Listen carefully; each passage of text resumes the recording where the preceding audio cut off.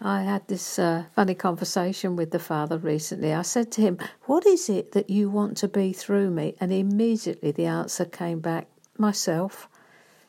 Well, he would, wouldn't he? Years ago he kept saying to me, "You be you and I'll be me, and that'll be enough."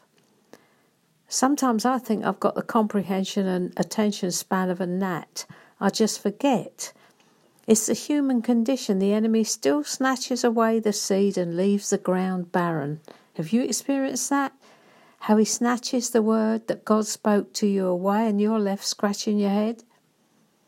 Well, he's saying to me, he's saying to you too, though, whatever your situation or circumstance, be at peace. I will be myself through you and everything will be all right. Paul said it, Galatians 2:20. I've been crucified with Christ. It's no longer I who live, but Christ who lives in me.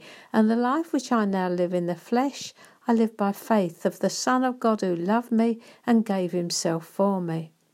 No longer two lives to be lived, but one, his, through you. It's the normal Christian life, his life flowing unhindered through you. Effortless, effective, amazing.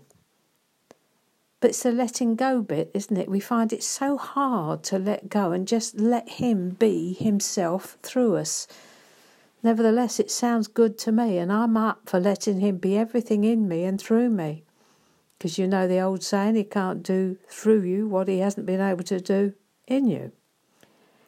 Just imagine what your family, your workplace, your neighbourhood would look like if you really let everything go to God and let him be himself through you. Those who have turned the world upside down have come here too, Acts 17:6. That'll be it. The normal Christian life, turning the world upside down.